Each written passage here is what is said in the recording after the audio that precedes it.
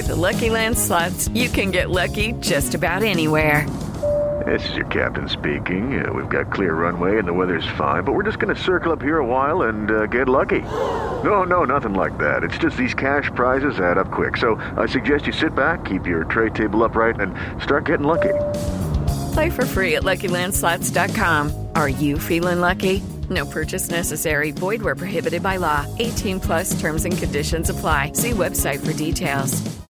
Hey guys, it is Ryan. I'm not sure if you know this about me, but I'm a bit of a fun fanatic when I can. I like to work, but I like fun too. It's a thing. And now the truth is out there. I can tell you about my favorite place to have fun. Chumba Casino. They have hundreds of social casino style games to choose from with new games released each week. You can play for free anytime, anywhere. And each day brings a new chance to collect daily bonuses. So join me in the fun. Sign up now at ChumbaCasino.com. No purchase necessary. VGW Group. Void where prohibited by law. See terms and conditions. 18+.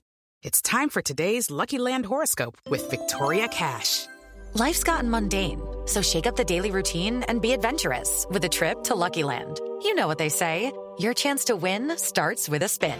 So go to LuckyLandSlots.com to play over 100 social casino-style games for free for your chance to redeem some serious prizes. Get lucky today at LuckyLandSlots.com. Available to players in the U.S., excluding Washington and Michigan. No purchase necessary. VGW Group. Void where prohibited by law. 18+. Terms and conditions apply.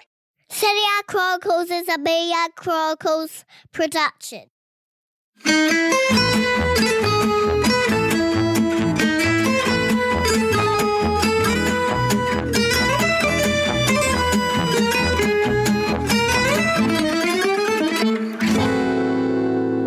I'm nervous, because it's like my first pod since then, It'll be all right. We can always restart if we don't like it.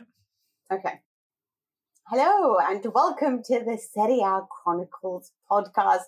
It's a brand spanking new podcast with me, Mina Rizuki, and of course, Nikki Bandini. We are reunited. And not just because, we're fabulous friends who love Italian football and use it, and it is our profession, but because we have a chance to debate, we have different ideas. This is all going to come across as we go through what is, in our eyes, the best European football league. And there are so much to discuss going through Roma and Mourinho's 1000th match. There was obviously the brilliance of Milan against Lazio, Juventus and their demise. Can Napoli win the Scudetto? Do we ask this question every year? I really don't know. But I have to introduce you to Nikki Bandini, my co-host. Hello, Nikki. Mina, I'm so happy to be back doing a podcast with you. I've missed you.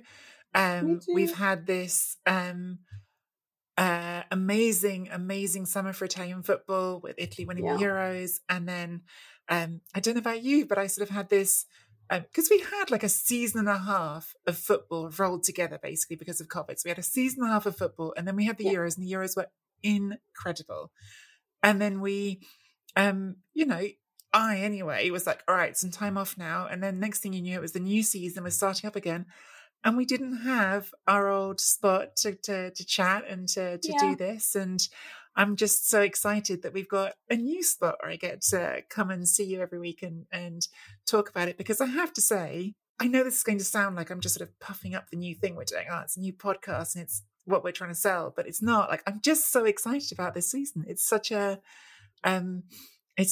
thrilling set of narratives that are already weaving together in this Italian football season that I'm excited to talk about them. I also thought that, here's the thing. I'll be really honest with you. Like you said, it's been like a year and a half of football and, and everything packed in together. And you just kind of felt like we didn't have a summer last year because it was just like, obviously, Champions League. Everything was happening during August, and then this all happened. And then the Euros, obviously, Italy reached the final. We were both like spectacularly impressed with that and so happy with that. But we were also spectacularly busy with it. Nonstop, exactly. Yeah. And there did come a point where I thought, I'm not entirely sure that I want this to be my life anymore, that I'm just constantly like pro football. I was missing family moments. I just felt like I really needed a holiday. I just felt like this can't be my life anymore. Like I have to figure out a way of just, finding this all together and the game is nice and everything, but like I'm getting older, And then I watched the game, and then I had this chance to do something for work and go away to Monaco and explore other avenues for work and all of this business. I was like, yeah, for sure. I didn't care that it was going to miss the first 2 games of Serie A, not necessarily watch every single, or as much as I can. I'm not going to watch every single one, but you know what I mean. And I was like, yeah, this is all good. Sat down, first weekend where I'm watching all these games, watched Juve, watched Inter, Sampdoria, laughed a little bit. And then, Milan, all of this, and then Roma, Sassuolo. And I just thought, oh my God, I love this game. I mean, it sucks you back in. I think what you're talking about is like super normal, by the way. I think like this last year and a half has been so weird because it's not really just about the football. It's about the fact that we've consumed a lot of the football we've consumed, sat on our own at home because of lockdowns and in empty stadiums if we've been in stadiums, and it's been so different. But then I think it was already happening. And I think probably if we'd done a podcast in week 1, I would have been exactly the same, really. But I think this weekend was definitely a weekend where you're like, oh, this is football. This is what it is. I know we're going to start here, Mina. Jose Mourinho running down the sideline at the Stadio Olimpico. The place, I mean, first of all, just that on its own, right? Up until the spring, who would ever have imagined Mourinho at the Olimpico as the home manager? But running down the sideline, he's got his fist up in the air, he's got his mouth open, the Curva Sud is going crazy.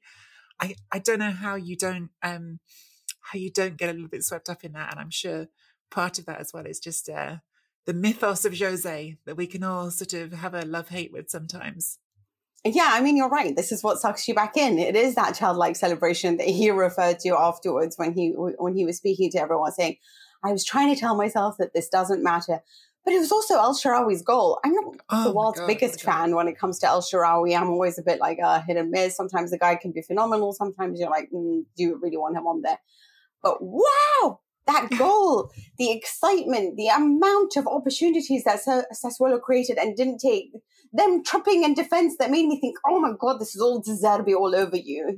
Like, oh, this is so annoying, And there was so much emotion that I felt watching that match that I thought, God, I forgot how much I love this game, and I don't really care if my life is this for a while yet. I'm not ready to give it all up, but this is weird because I loved Paulo Fonseca's Roma. I thought that they were so tactically sophisticated. They were versatile. He was really raising those kids. They were a nice team. They weren't sort of that team that I associate with like Nangolan and Strootman and just characters that I didn't love at the time. It just all seemed a little bit antagonistic, With Fonseca, I just felt like there was so much tactical variation. I loved Mancini, Ibanez, the Smalling coming back and being that man, at the back. Dzeko up front, obviously Lorenzo Pellegrini, what a terrific player. But they did miss that mentality, and how much we discussed that when they were losing to all these big teams and a lot of that pressure that came with it, of course. And then you thought, okay, Jose Mourinho is going to come in, but there's still a lot of work to do. The guy's not going to win straight away just because he's Jose Mourinho. And the guy's winning straight away. Well, so yeah, let's sort of lay out some of what the big picture is here. So Mourinho is now 3 games into his time at Roma, because of course we've missed 2 rounds. 3 games into his time at Roma, he's won 3 out of 3. This is the most recent one, beating Sassuolo. I think anyone who watched this game in real time would have thought, for a significant part of the second half, Roma were not going to win this game. It was absolutely helter-skelter in the second half, but it was a real, cliche alert game of 2 halves going on, because the first half was actually very cagey, I thought. Really sort of crafty goal for Roma, where you have Pellegrini doing this gesture to the back post at a free kick, saying, over there. Even Tammy Abraham in the middle is gesturing over his shoulder, going behind me. And then Pellegrini plays this quick ball along the floor. Cristante reacts to it. It looks like it's probably something they've pre-planned. The whole defense is caught flat-footed, and Cristante just has the easiest goal of his life because no one has gone with him. And that was sort of the first half. The second half, Sassuolo equalised. Lovely, lovely goal. Domenico Berardi, who, by the way, thought he was on his way out of Sassuolo for most of the summer, was trying to get out of Sassuolo, starts his first game of the season, does a wonderful turn to Slep Juricic to make it 1-1. And then just chaos for the remaining half an hour. Just end-to-end chaos of Roma pouring forward. Tammy Abraham hits the post. At the other end, Rui Patricio, who's another of the big summer signings for Roma, makes two outrageous saves. I mean, one of them with sort of really the end of his toe. Was that from Berardi, or am I mixing it up? Anyway, end of his toe save. Had another one from Jeremy Boga when Boga's clean through. Chaotic. And in the end, the fact that Roma got the winning goal, it did feel a little bit incidental, right? Like it could easily have gone the other way. And even Jose said that. Jose in his post-game comment says this game could have finished 6-0 or 7-0 or even 2-1 to Sassuolo. So he wasn't saying this was brilliant. So I still don't know where I am with Jose's Roma. I'm excited by Jose's Roma, and I think that maybe is enough for me right now.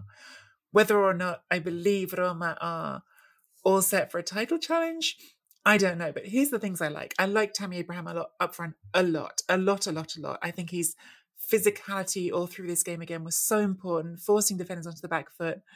I think that he gives that attack a completely different dynamic. Pellegrini obviously is becoming next level. I think he's really kicking on and he's so important in that midfield. And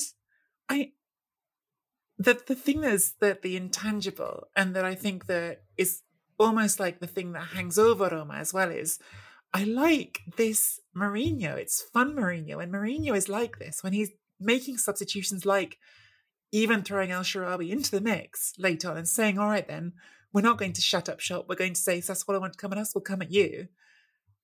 That's all fun and brilliant. I don't know if I think it's a title-winning team yet, but I am enjoying watching it. I don't know if it's a title-winning team yet either, so I agree with that. I think title-winning is probably a bad bar to set for it, actually. I mean, Roma haven't even been in the top 3 since 2018, so that's probably top 4, sorry, 2018. Okay, are they a top 3 team? So I think these are the expectations of the ownership, right? Ownership wants to be in the top 4. They've spent close to 100 million euros this summer, really in a quiet way, by the way, because until Abraham came in, didn't seem like a lot. But ownership expectations and perhaps needs are top 4. I think the fans, low key, would be just as happy with a Coppa Italia because they haven't won anything since 2008. Roma fans are never happy with anything. I mean, it's got to be a Scudetto, surely, you know? I mean, or at least like, you know, a good challenge. Do you know what I mean? I don't think they could be like, well, thanks for this Coppa Italia. Roma's just prodding the Roma fan base right away in week 1. Hello, here's your Coppa Italia. You know, thanks for Mourinho and everything else that you guys have got. You know? I don't know. I don't know if that's true. I think Roma enjoys. I wouldn't be happy with the Coppa Italia, and I even if I was like supporting Sassuolo, if I'm honest with you. Yeah, but here's the thing, yeah, like obviously we can't judge it yet because I thought that it was very close for the Fiorentina too. There's any opportunity at that game as well that I thought Fiorentina could win that. You know, you're right about Tammy Abraham. I didn't expect him to acclimatize to the situation so quickly and said, yeah. But you know what I like most about him is I feel like he really takes on instructions very well and then puts that into, you know, executes it. So I love him, but I really also love Shmurodov. I think that, you know, what a revelation. He's wonderful. And the way that he is so generous in his play in the final third, and obviously with his assist as well. He is one player. Did you think that was an assist, though? In general, yes, I agree, generous. But did you think that was a deliberate assist, or do you think he was just trying to bring it down and it fell to El Shaarawy and he said, all right, that's happened? No, you're right. I do think it's like, you know, it's sort of nobody thought El Shaarawy was going to take that goal, right? And I agree with you there. But what I love is that he is somebody who plays in the final third. You know, he is somebody who engages with everyone, and he's smart like that. And then when you have him and Tammy Abraham, both really intelligent, young, good players, I feel like there's a lot of room for growth over there. I'm going to disagree with people. Everyone was saying, and I'm even disagreeing with Mourinho here in the sense that I think Sassuolo offensively are more sophisticated at this point. There's more variety to their play. I do love that Dionisi is making them, you know, that they can possess the ball, they can be vertical. There's a lot of, you know, there's just a lot of different ways that they can hit you, right? But overall, in terms of absolute balance, you know, where your offensive is, where your attack is clinical, and where your defense is pure, Roma were better. I think that it for me. I have no idea where our listenership will be at with teams like Sassuolo. So just to say, Dionisi, Sassuolo manager.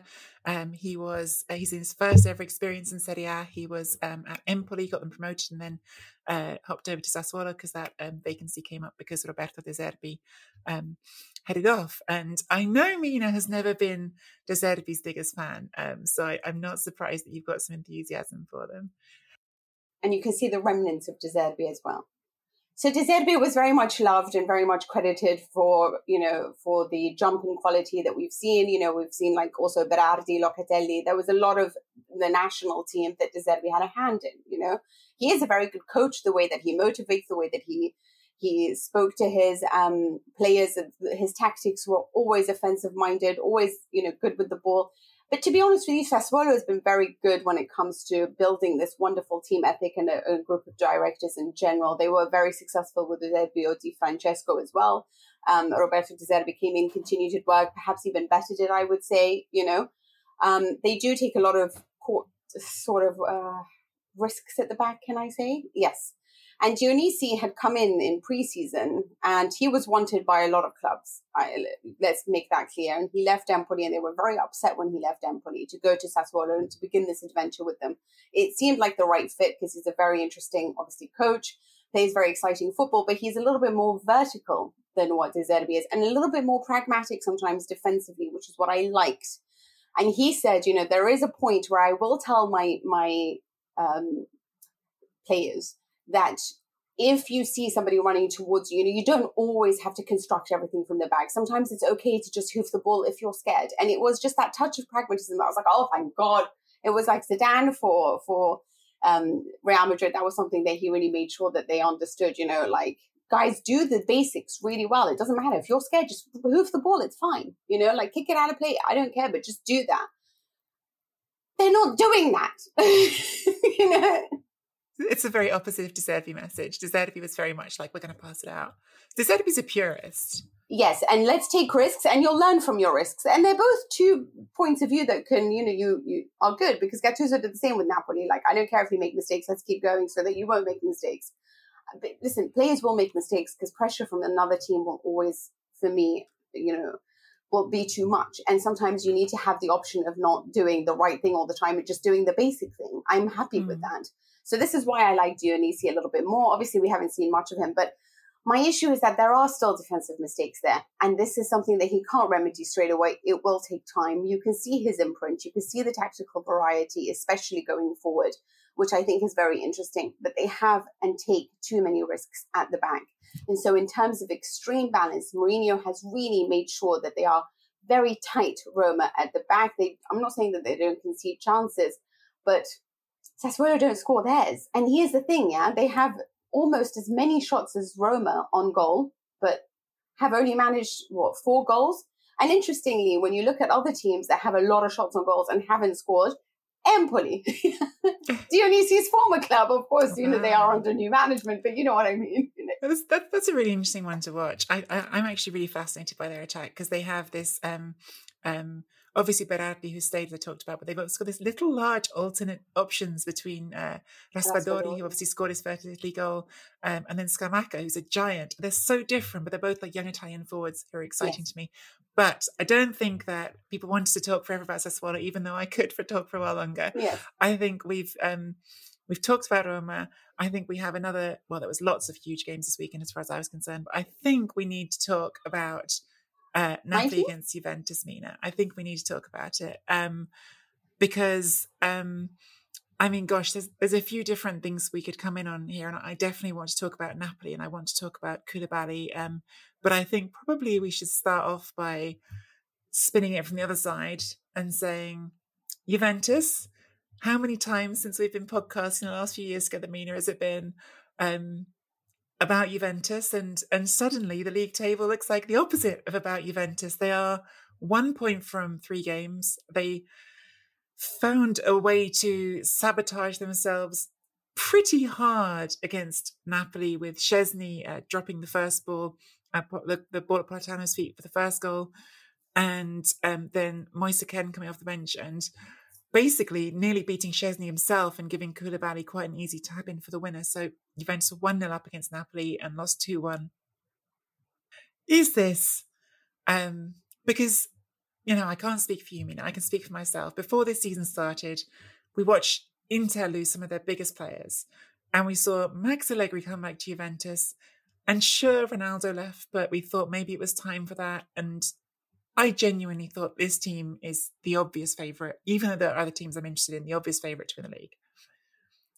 Is it that I was wrong and lots of other people were wrong?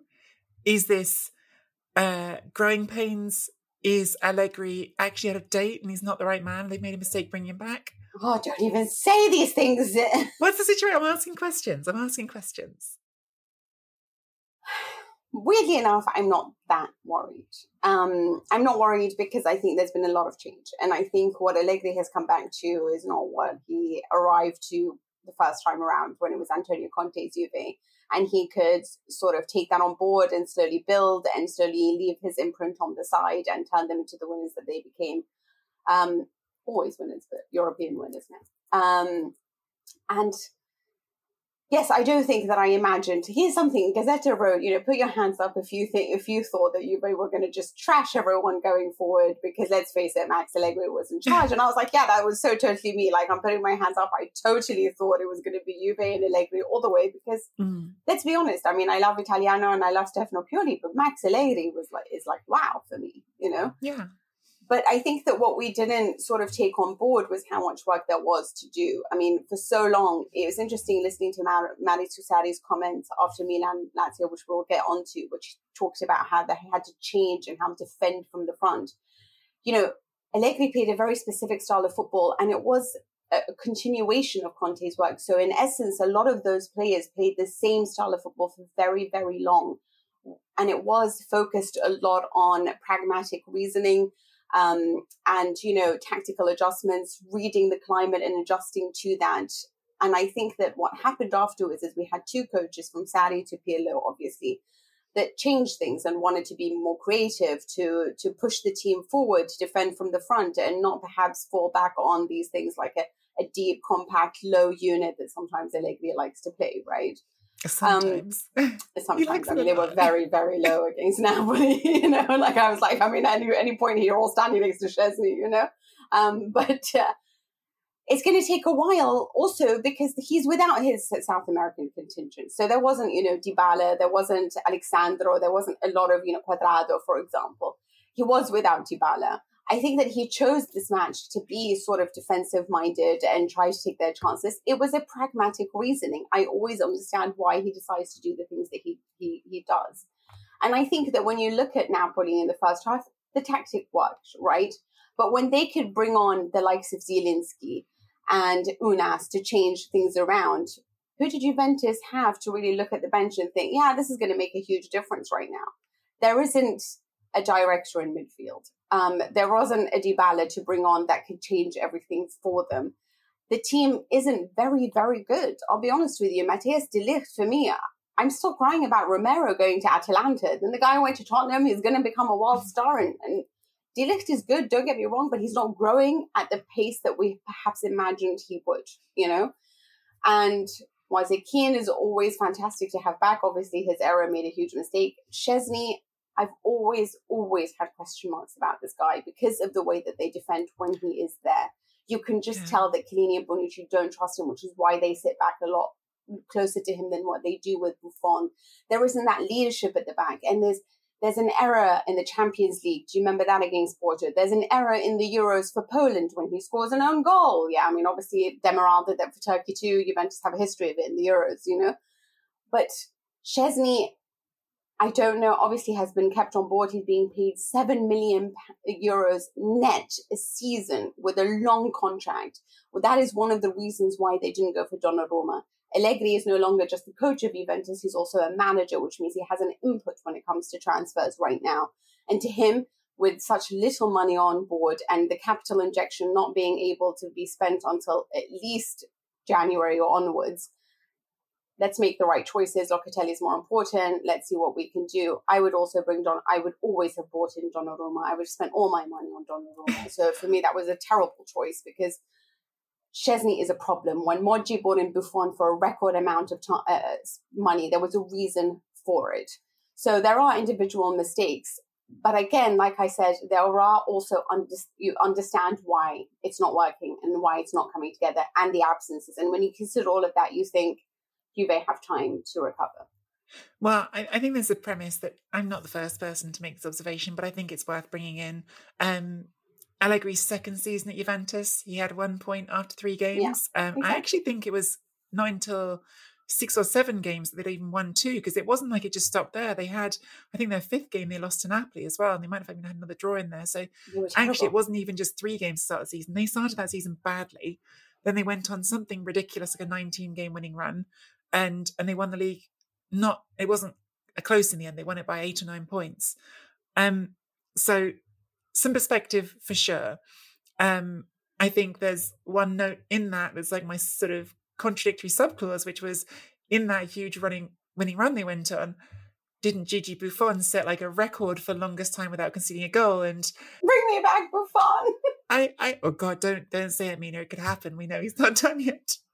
I'm fine with it. Imagine him showing up again. Give me Keylor Navas if you want, Donnarumma. Give me Keylor Navas. Well, I mean, that situation makes me sad that Navas and Donnarumma are in the same team. I think there were other options that you could have gone for this summer. Look, I think even Milan have made a smart signing with Mike Maignan. I think he's a good keeper. Yeah. I've always had some reservations about Szczesny. I think even when he was being crowned as the best keeper in the league, which was people were saying a couple of years ago, I continue to say I had reservations about it. And someone was asking me last night, could they even at some point give Perin another look? And Perin is only 28, so who knows? But I do think, to sort of just focus on the Napoli game for a minute, I think you nailed it talking about like the low block. It's exactly what Allegri wanted to do. And I would say actually up till Szczesny drops the ball, it was a pretty boring game, but it was doing what Allegri wanted it to. He got the early goal, and he'd set up this block in midfield that was pretty well suffocating Napoli. He even had Kulusevski sitting deep in the centre behind the attack to sort of harass the bottom of their construction with Fabian Ruiz. It was not pretty, but it was forcing Napoli into areas they didn't want to work in, which weren't really working for them. That first goal comes a bit out of nowhere. Even a 1-1, yes, Napoli had the better of it, but I didn't actually feel like a second goal was necessarily coming. It just sort of happened.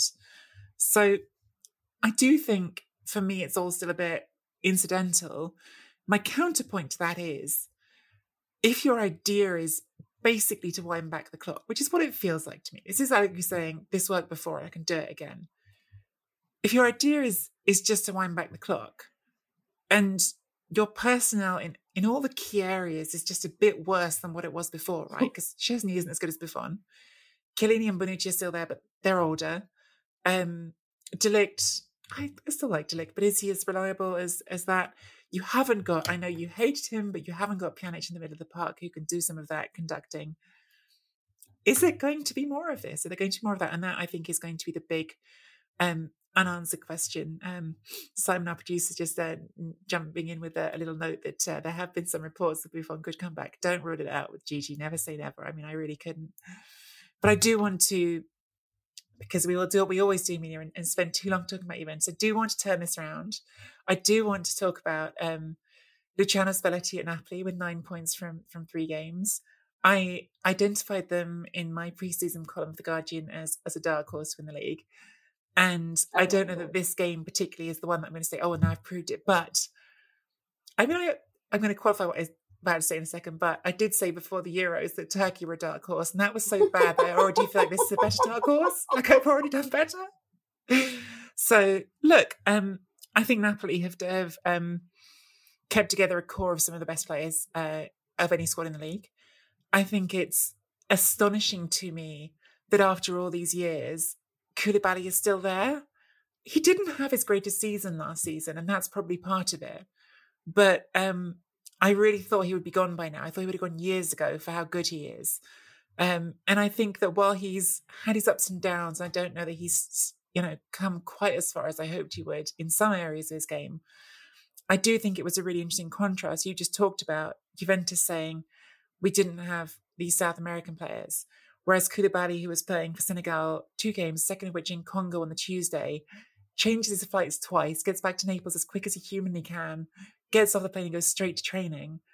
And you've got Spalletti before the game, before he knows he's going to score a winning goal, saying, God, if we could all just, take a little piece of Koulibaly and be more like him, the world would be better.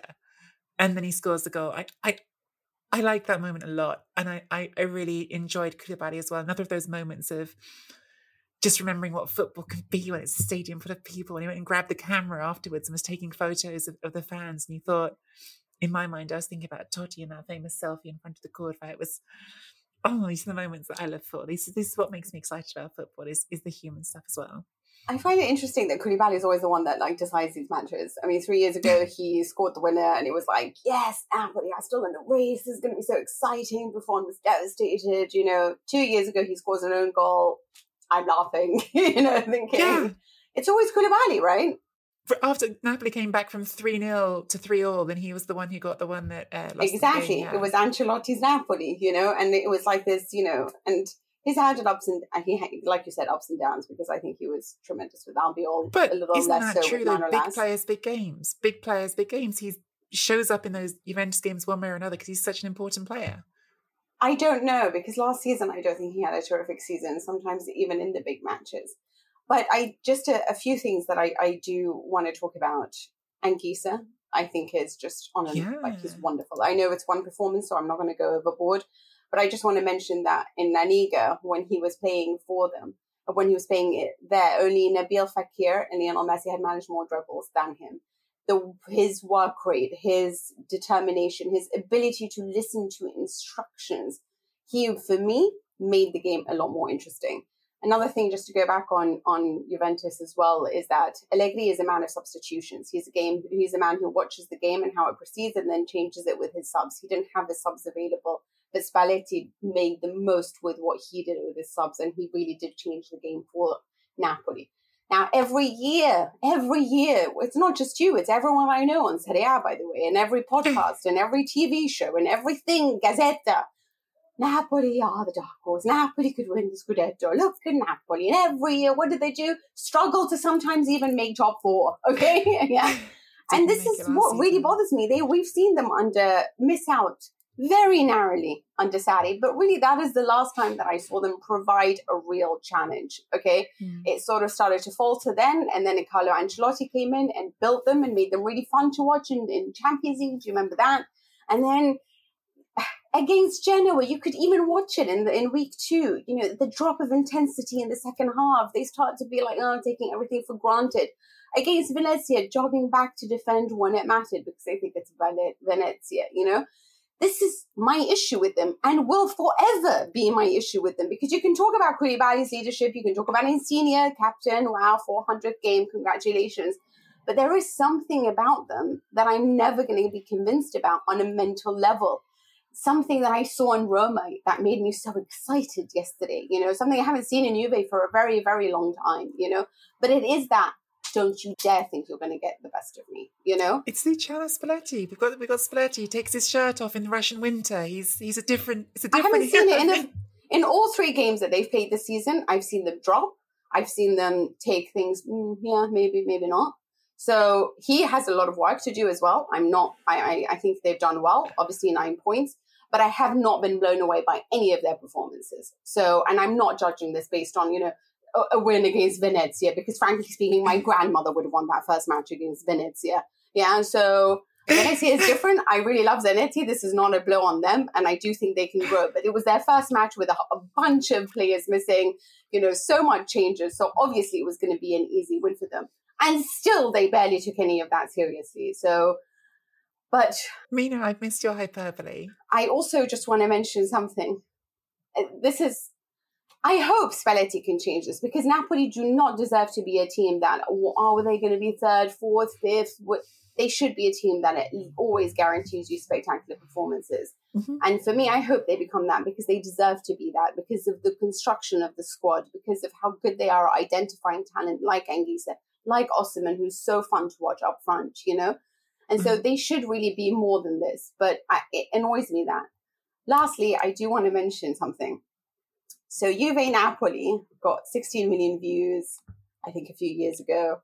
It got, when Ronaldo was playing, it got, 6 million views last season. and it's just got 1.6 now. If you don't think Ronaldo makes a difference. Oh, we're talking about YouTube, the YouTube highlights. Yeah, YouTube highlights. Okay, yeah. I mean, Ronaldo makes a difference. Of course he does.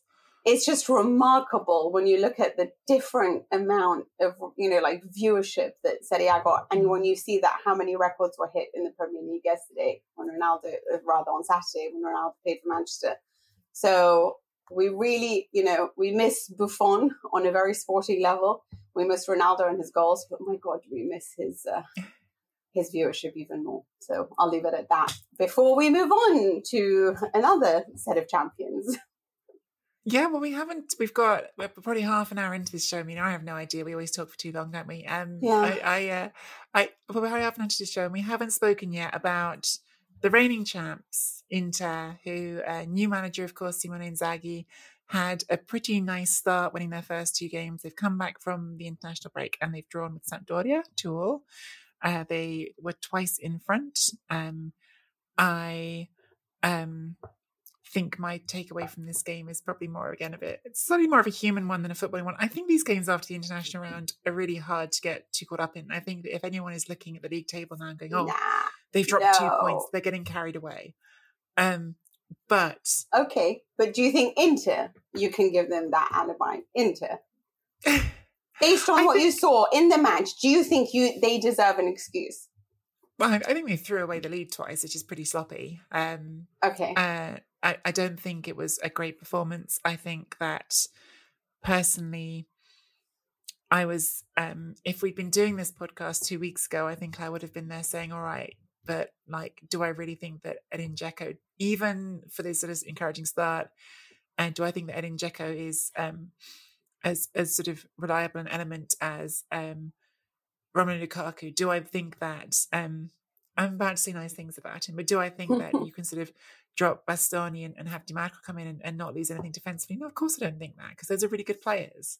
Bastoni's still there, he just wasn't available this weekend. But I do want to talk about that Di Marco goal, because he was he's an academy graduate at Inter who was first in their youth system at like 5 or 6 years old. So when we talk about academy graduates, that can mean a lot of things, right? That could mean that you were spotted at 15 and signed for another academy. This is like an Inter kid who started with the really little ones and came up all the way to being making his breakthrough the senior team under Roberto Mancini. So we're talking about 2014. It's a long time ago, making his debut for the senior team. And since then has sort of repeatedly been sent away to Empoli, Ascoli, Parma, Siena, Sion even, in Switzerland. And comes back periodically. He came back under Antonio Conte and played, I think, a total of like 25 minutes across 3 games, and then got sent out again on loan. And finally, he gets this start, his first start for Inter. And halfway through the first half, he scores this free kick that was tracked at like 70 miles an hour or something, which he just wellies into the top corner. And it was such a wonderful moment, and unfortunately undermined by Inter not playing that well afterwards. Do you think that, I'm asking because I think that free kick was something out of this planet, and I'm a big fan of it. It was incredible. And Ivan Huric has done such a great job with him. I can understand why he was so upset about being in charge of Verona, because every time he creates somebody, they go back to their teams or whatever it is, yeah? But do you think they lost something in terms of defensive solidity when it wasn't Bastoni and Skriniar and De Vrij? That trio that understands their role. So that's the best back three in Serie A. It is. So, of course, is my answer to that, really. Yeah. So here's my issue with Inter. I had tweeted out something on May 28th that I actually put on my Twitter right now, which is something about me not trusting Inzaghi about one thing. So I'm never really good at judging how well a player will do or grow or whatever. I just see what I see, and sometimes I'm like, yeah, I think he's rubbish, and then he becomes great. I'm still right about Dybala, but I'm just wait and see. Yeah, but you know what I mean. But one thing I do really have an obsession with is coaching. And my only issue with Inzaghi is that I think that from a tactical sophistication, I love his Inter side. I think they have so much more unpredictability than Antonio Conte's team. I think going forward on an offensive level, there's so many more nuances. It's making up for the loss of Lukaku. There's a lot more engagement from everyone around the team. I think there isn't that just one, or two basic tactics. I think Eriksen elevated the game a lot as well for Antonio Conte. And towards the end of his reign, it was a very good team, but perhaps not the most exciting team to watch. Yeah. But I love his side so far, and I've loved their performances. My issue has and always will be that game on the 8th of December, because I was in Dubai. I had left a meeting early to watch the Champions League game between Lazio and Club Brugge. And then he decides on the 70th or something minute to take off Ciro Immobile and Luis Alberto in a Champions League match, because he was like, you know what, we've secured the 2-1 victory. We've got the 2 goals. They can come off. It's fine. And then they really had to hold on. Okay. And I thought, if you're going to be that team that doesn't qualify, I'm going to kill you. I'm going to kill you because it's in your hands, And he just completely destroyed that team because of his substitutions. And this is a side that usually does really, really well in stoppage time. They got all those goals when they were challenging before COVID hit, and then they fell apart, when they were always a side that managed goals in the 90th minute. His subs were really irritating me. And that game, I've never been able to shake it off. And it left me with a deep fear because he started to do it again in the league. And he did it this time around at Inter. 5 substitutions in 15 minutes. You stripped that team of any understanding or any identity that they would have created. It just happens. Even if you bring on Ronaldo and Lionel Messi and Mbappe, it's still going to shake up the team because they've lost the things that they've understood or how they've played for the whole game. So how can you do that? And then you're left with Sensi injured. You're playing down to 10 men. This is your loss. This is your loss. This is all on you. And there is draw technically, but yes, I take your point. You know what I mean? Like, as in you threw away. Okay, you're right. You threw away 2 points. They did get a draw. You're right. But it is that kind of, sometimes he takes things for granted, and it really bothers me with Inzaghi. And I feel like that is being transmitted to the team, because when you consider how much possession they lost, how easily they give away the ball, the type of mistakes they made, this wouldn't have happened under Antonio Conte. Tactically, I'm never going to be Conte's biggest fan, but in terms of mentality, he understands how to secure wins. And I feel like I don't want this team to lose that under Simone Inzaghi, because there was just this kind of lackadaisical, there was a Napoli edge to them at times, that. And I don't want them to take results for granted. And you can say this is, they've worked really hard. You're right. Internationals, they played more minutes than anyone else. But Simone Inzaghi actually is the coach that does the well after international breaks. He's only lost 4 of the 18 matches he's guided after these big breaks, So I expected better. I'm worried about them on a mental level. I hope that he is good enough to ensure that they provide that tactical sophistication, but maintain that mentality that saw them win everything. And this type of sometimes dropping tension or whatever it is the reason why Napoli haven't secured a Scudetto. And it could be the reason that Inter drops it when you look at what Milan can do. Yeah, so I have a question I really want to ask you, which is like a snap question, which is like, do you think they can retain the title? But I think that to do that, we probably need to finish. And maybe we try and bring these 2 topics together a little bit, because I am wary of us sort of going too long, which we can do. But there's some teams we still haven't mentioned that also had interesting games this weekend. Milan against Lazio, which was a big game and which ended up being a far more straightforward win for Milan than I ever imagined it was going to be. We also then had Atalanta against Fiorentina. Atalanta lost to Fiorentina. That was a really entertaining game. Interesting that it ended up being decided entirely by penalties, which I think was not necessarily reflective of the game, which was quite open.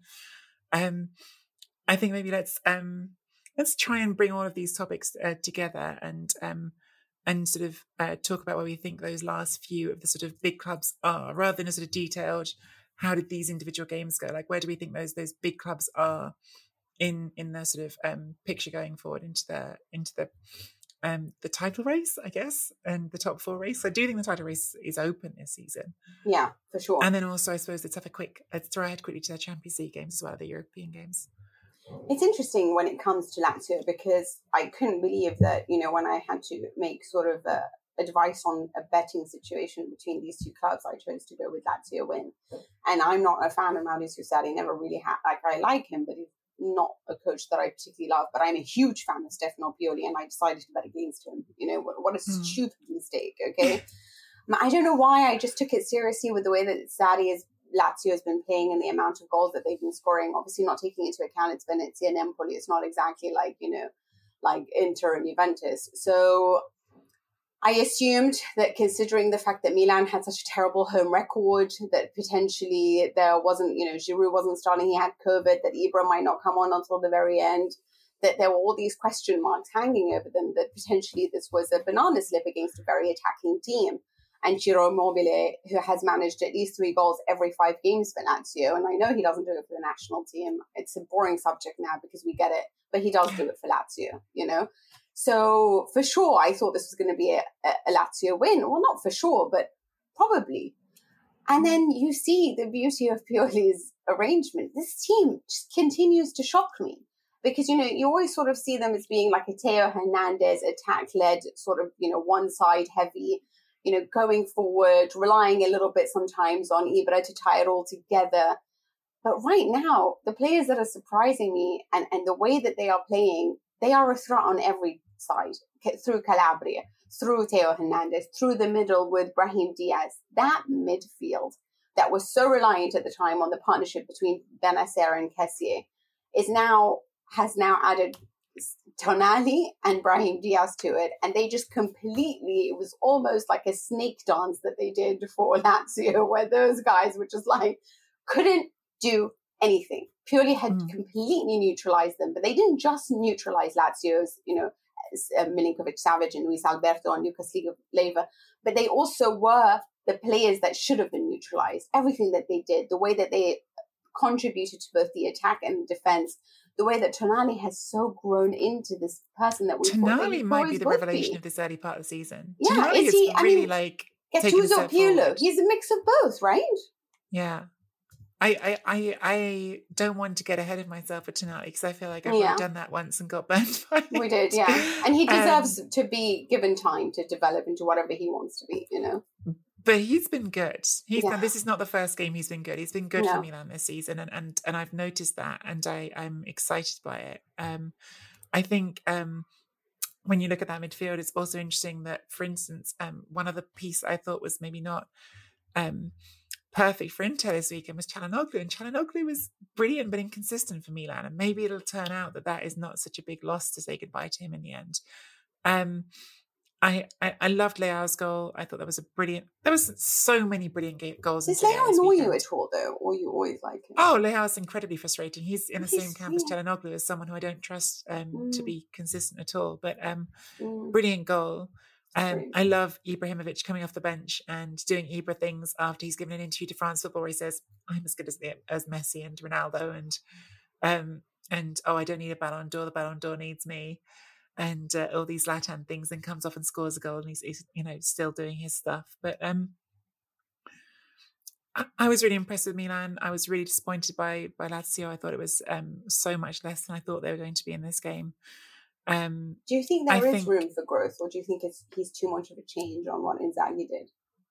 Oh, I think there's like 3-man backline, 4-man backline, pressing high up. He wants them to attack from the, I'm not making any sweeping judgments on it. I think there's still lots of pieces of that team that can work together. I mean, Immobile had a stinker, and that was the other tiny note I had on this game was, of all the nonsense this weekend that went down, he gives away a penalty before half-time, and it's just a foul. He just kicks. Was it Kessié or someone else? Kessié took the penalty. It was Kessié. So Kessié just kicks him in the back of the Achilles quite hard, and it isn't given. And they go to the VAR booth, and VAR obviously awards it as a penalty. And I don't understand how, as a footballer, you can think, you did it. Like, he has to know he did it. And they've gone to the VAR booth, and they've come back. And at that point, he's still arguing. I'm thinking, why? Anyway. But I think I'm not taking sweeping conclusions because it's still too early for me. And I'm reluctant to do this with the same with the other team. I do want to bring them in, Atalanta, because I was a bit disappointed with Atalanta this weekend, even though it was an interesting game. I think that team looks weaker to me. And maybe I was just being too influenced by Vlahovic, who I thought was brilliant, even though his goals came from the penalty spot. Great penalties, by the way. And I do want to get to that question. Mina, of the having said not getting swept away, the knee-jerk reaction, because we didn't get to do predictions before the season started. Who do you think is going to win this league? Who do you think is going to end up on top at the end of it? 3 games in. I know, but we could have done it before the season started, and that'd be 0 games in. So you've got more information than you did. No, because then I could go on what I saw in preseasons, and I could just even make a guess. But now that I've watched them, it's just who I think is going to win this league. Yeah, it's between Milan and Juve and Inter, right? Interesting. I don't know why. There's something about Inzaghi that I don't trust. I don't know. I hope he proves me wrong. I still believe in the best coaches in Serie A, and for me, the best coaches with a big team that can support their, obviously, otherwise Italiano is the best coach. Then it is Milan. I think probably Milan, actually, to be honest with you. Right now, from what I've seen in the first 3 performances, they have blown me away in each one. They are the only team that hasn't won by accident or in any way, shape, or form. I think that it's been comprehensively brilliant performances, whether it was Giroud last time, to Zlatan this time, to the brilliance of Calabria, who's got to be the best Italian fullback in the league, you know. I'm obsessed with this kid. I know he's injured, but come on. Who? Spinazzola. Yeah, Spinazzola had great Euros, but before that, you would have thought Calabria is a better, right?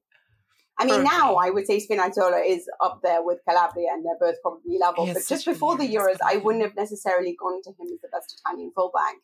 But this is what Pioli has done with that team, and the way that he's just introducing different players into it and letting them all grow. If Leao can just be a little bit more consistent, because there's so much to his game that's beautiful to watch. It's only the end product.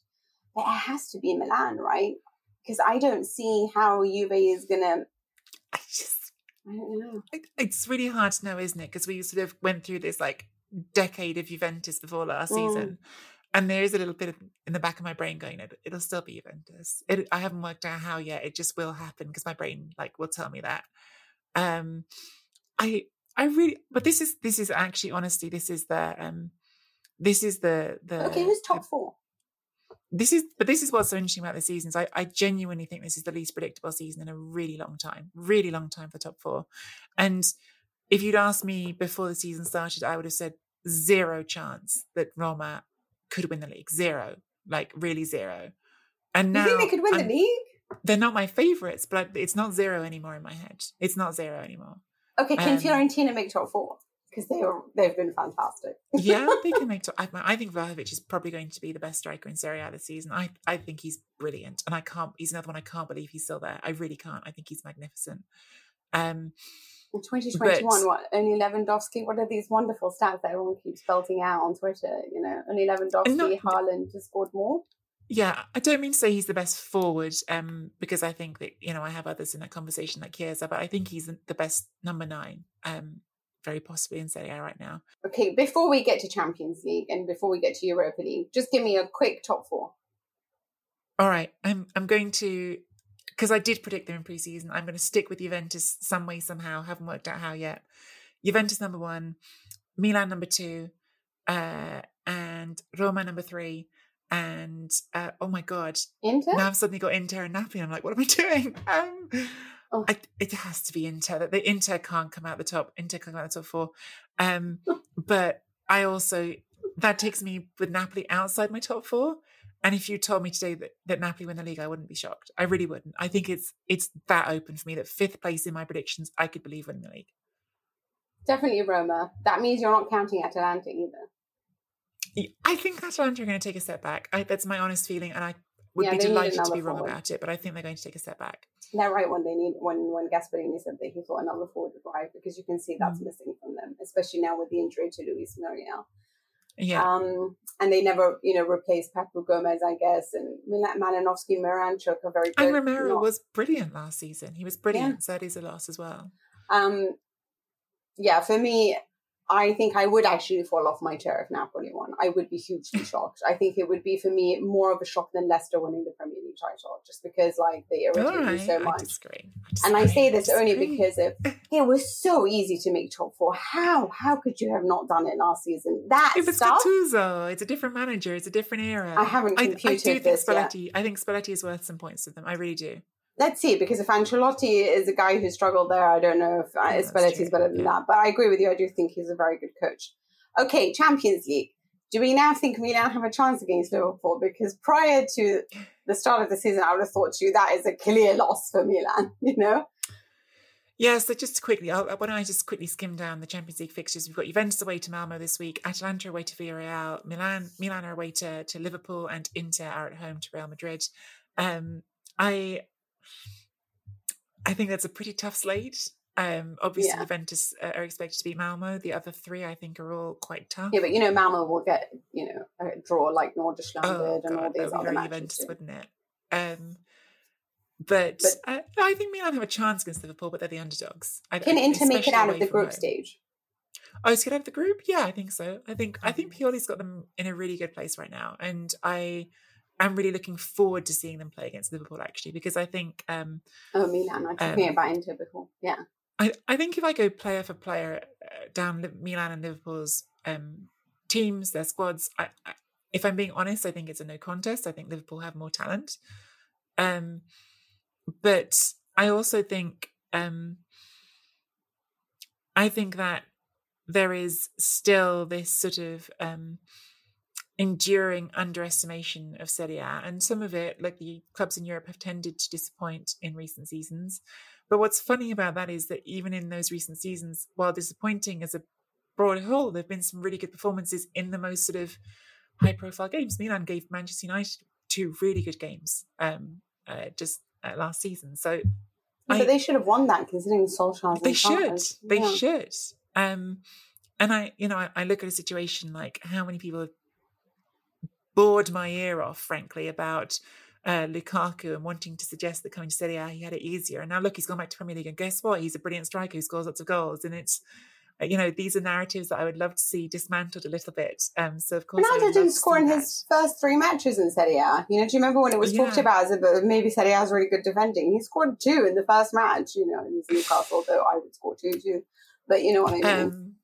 So I could imagine. I think Milan will get through their group. I expect Juventus. I think that all of Milan, Juventus and Inter are good enough to get through their group. Atalanta, they've done it, better than the other clubs have in recent seasons. But I'm worried about Atalanta this season. I can't quite put my finger on it, but I think that maybe there's only so long that level of magic can be held up. I don't think they're about to fall away and finish 12th or something, but I'm just not sure they are quite in that zone they've been in for so long. But this week's games, tough games, and I would not be shocked if Juventus, the only Italian team to win this week.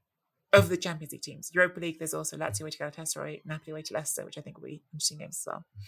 Okay, so before we end this, and then I just wanted to go through if you had any snap reactions, quick judgments, anything you might want to mention about what you've watched. Can I mention one? Because for me, for Venezia... Go for it. Yeah, jump in.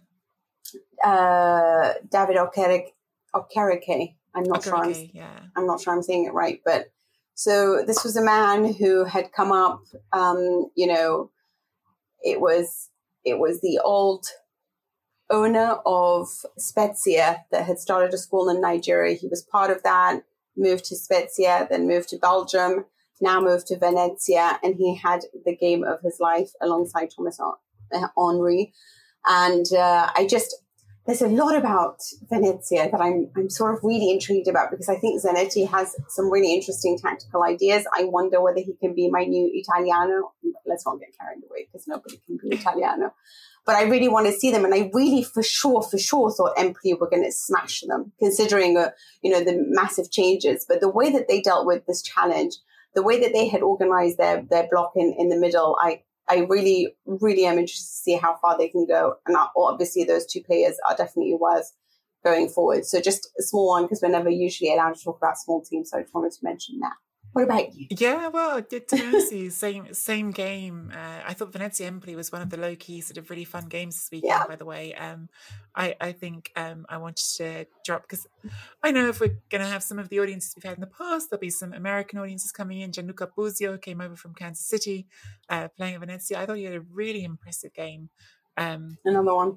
And is quietly sort of showing up for that Venezia team. Look, it's Venezia. It's not yet a Champions League team. Don't get carried away, please. But I think he's got exactly the sort of combativeness that a team in their position, newly promoted, is going to want to have in its midfield going forward. I lost track of the number of shots he blocked in that game. He really felt like he was everywhere in that shielding role in front of the defence. I felt like he was really all action and impressive and stood out to me.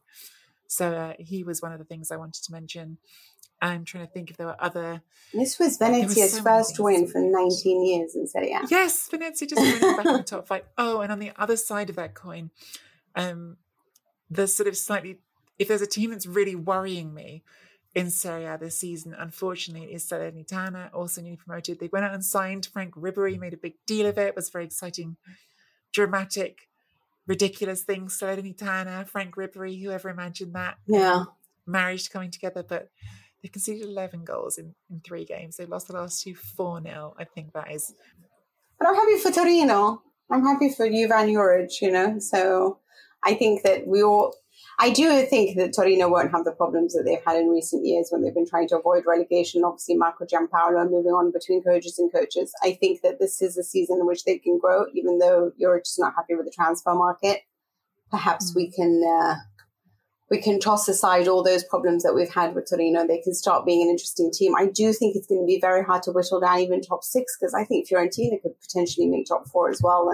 And I know there's Vlahovic and Castrovilli, and there's just so much to look at, because I think the coaching is such extreme strength at the moment in Serie A. And I know that the players and the superstars and Ronaldo's and Lukaku's have gone, but I think if you just look at the sophistication of the formations and the way that the game is being presented to you, there's no more let's defend and try to just keep it all intact. Salernitana tried, but they conceded about 11. Generally speaking, I think there's a lot of fun to be had. This was a weekend of unreal goals. I'm sorry, they were unreal. Like, you had both Inter goals were astonishing. All the penalties were great. Set up for Roma. El Shaarawy's against Roma. El Shaarawy's goal for Roma. Both Inter goals. I already say them. I can't remember just every goal. Okereke's goal. What about the disallowed ones as well? We've had goal line clearances. We've had everything you can imagine, Yeah. And we want you as a listener to take part. Tweet us your tweets. We will introduce a section in which we'll answer your questions. We'll engage, in whatever it is that you want us to talk about. If you have any ideas or you want to hear a little bit more about a team, this was a different show back then, we had to rely on certain topics to guide us through. And obviously there was Ronaldo and Lukaku, and things have changed now and we get to decide what happens. Yeah, and that's like a broad thing as well, isn't it? Like, I think we'd really like to hear from you if there's things that you would like to hear more of in the show. Would you like some more nostalgia? Would you like some more like big picture questions rather than just week-to-week questions? Are those things that you would like us to do more of? This is our show now, so we can be more fluid and flexible. Let us know if you like this show or if you like listening to us talk about Italian football, what things that you would love to hear from with us. There's loads of places that you can do that. Obviously, follow Mina at Mina Rizzuki. Follow me at Nikki Bandini. Follow the Serie A Chronicles Twitter at Serie A Chron Pod. We're on Instagram. We're on Facebook. We would love it if you could subscribe and leave us a review on Apple Podcasts or wherever you get your podcasts. But and tell your friends. Tell your friends. But in general, I think we're just really happy if you want to come out here and listen to us chat about Italian football every week. I think that's it from us today, Mina. I've really enjoyed doing this. I missed you. Me too. I missed you too. We only just need a coffee now and an Italian coffee shop. Coffee and a gelato, and we'll be all set. And so, thank you for tuning in, and we will see you on the next one. Enjoy the weekend, and hopefully some great performances from the Serie A clubs in Europe as well. And see you for the next one. Ciao.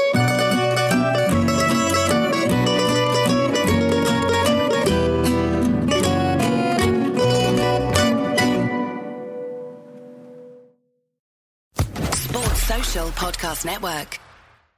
It is Ryan here, and I have a question for you. What do you do when you win? Like, are you a fist pumper, a woohooer, a hand clapper, a high fiver? I kind of like the high five, but if you want to hone in on those winning moves, check out Chumba Casino. At ChumbaCasino.com, choose from hundreds of social casino-style games for your chance to redeem serious cash prizes. There are new game releases weekly, plus free daily bonuses, so don't wait. Start having the most fun ever at ChumbaCasino.com. No purchase necessary. VGW Group. Void where prohibited by law. See terms and conditions. 18+.